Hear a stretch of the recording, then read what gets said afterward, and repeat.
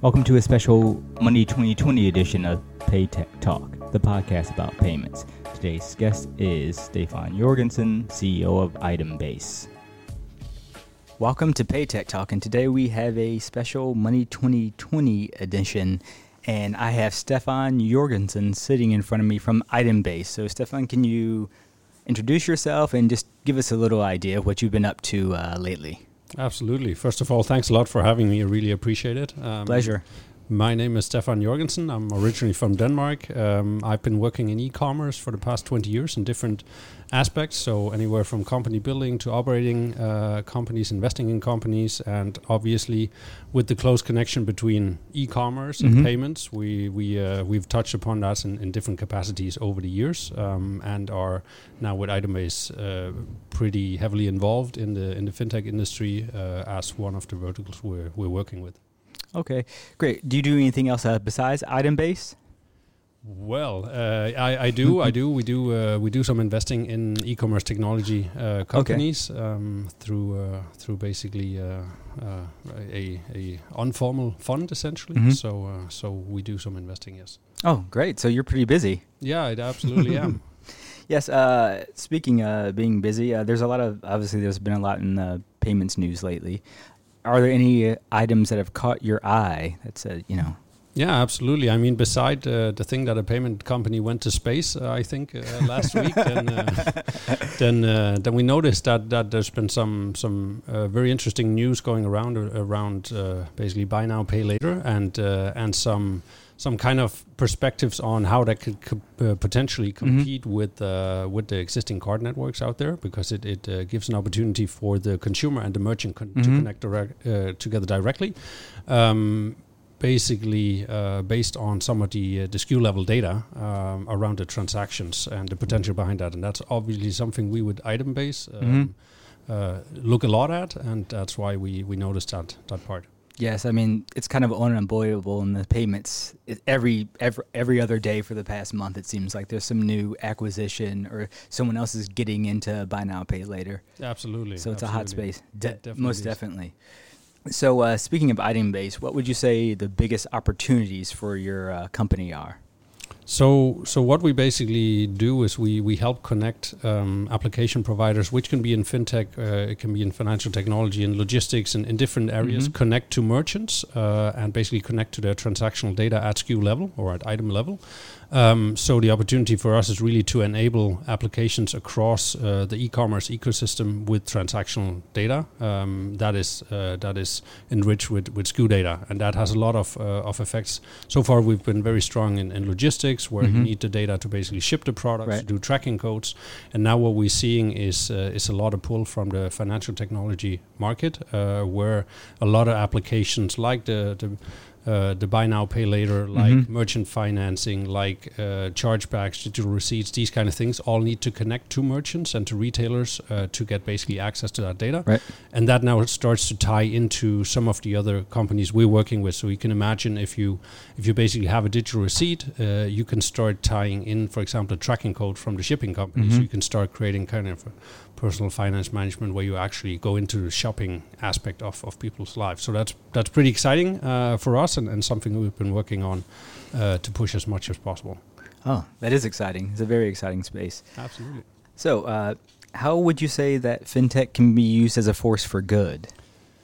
I mean, overall, I think besides, of course, in general, empowering people, whether they already have access to bank accounts and credit cards or to get the unbanked kind of banked. I think, and something we're working on is to really help, create sustainable consumptions. If you can essentially connect the supply chain together, so you have information about the items, the products that go through the supply chain, then you have the other side of payments and fintech. So where you have the payment transaction, we can basically add the item level detail, and thereby we can add visibility on what people buy, and we can potentially optimize how manufacturers produce products. And we think at the moment that there's a very big waste in the way products are basically produced. So they're basically produced to consume very quickly and then buy something new. Whereas we think there's a big opportunity to change that model around, and that can be done in different ways. The common denominator is essentially that you need to connect all the data together on the in the fintech area to basically make sure that consumers, where they spend their money, they have all of this visibility. Wow. So would you say there's do you see a lot of interest for these services, for these sustainable consumption services from on the business side? It has definitely been growing the last couple of years. So it's something we've been basically, it's kind of the reason we founded the company originally. It came from that kind of consumerism part. Okay. And we've seen that grow a lot in the last couple of years with the whole shift to sustainability across all kind of verticals. Right. Especially, the push for more ESG matrices. Yes, exactly. Yeah. Exactly. Oh, okay. Nice. Now let's skip to something personal. Who has inspired you in your personal or in your professional life, and why? Got it. Yeah. So actually, I've never been the person who had these idols hanging on the wall for whatever reason. I don't know why. So what typically has inspired me has been people I've been working with and seeing what is actually, because you get a real insight into exactly how it works. Mm-hmm. So I've been very inspired. We've had an amazing chairman of the board on one of our companies, who's one of the first investors in Skype, has inspired me a lot in terms of thinking big and a lot of the different things which are really hard to explain. Mm-hmm. We've had a CFO at some point in time, which is a Silicon Valley veteran, worked there for 40 years, and he's basically shown and inspired the whole operations around how you can build a company, how you can structure things, and it's been very inspiring to kind of work directly with these people. So those are some of the people. We also had a CEO once in one of our companies, which has been working with Coca-Cola before. So kind of seeing those management skills has been very inspiring along my own kind of career. So those are typically the people I get inspired by, that I actually get to work with, so I can see exactly what's going on. It's very hard to see you do these big idols where they're very successful, but you don't know what are the actual details behind it. So that's typically, because most of that's just marketing too. Yeah, it probably is. A lot of it's just at marketing. Least you don't know. I'm sure they're very good at things, right. but you don't really know what it is.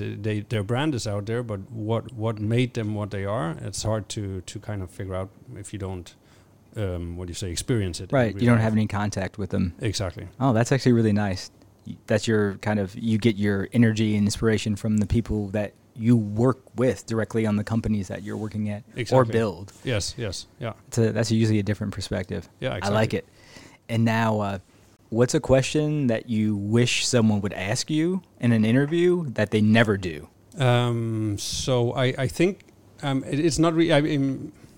It's not that I never ask it, but it's gotten considerably less. But essentially, there's rarely people now that ask me about why we founded the company and the real reasons behind it. So that's something that we obviously would like to get out there way more. And I think very few people know that we basically started the company Item Base because I basically had, when I moved my house, I realized I had 3 laptops and 5 mobile phones lying around in the basement that were kind of not being used anymore. And I felt that's pretty much a waste. Why are they lying around there? And I realized it's because I don't have the visibility into my own consumption.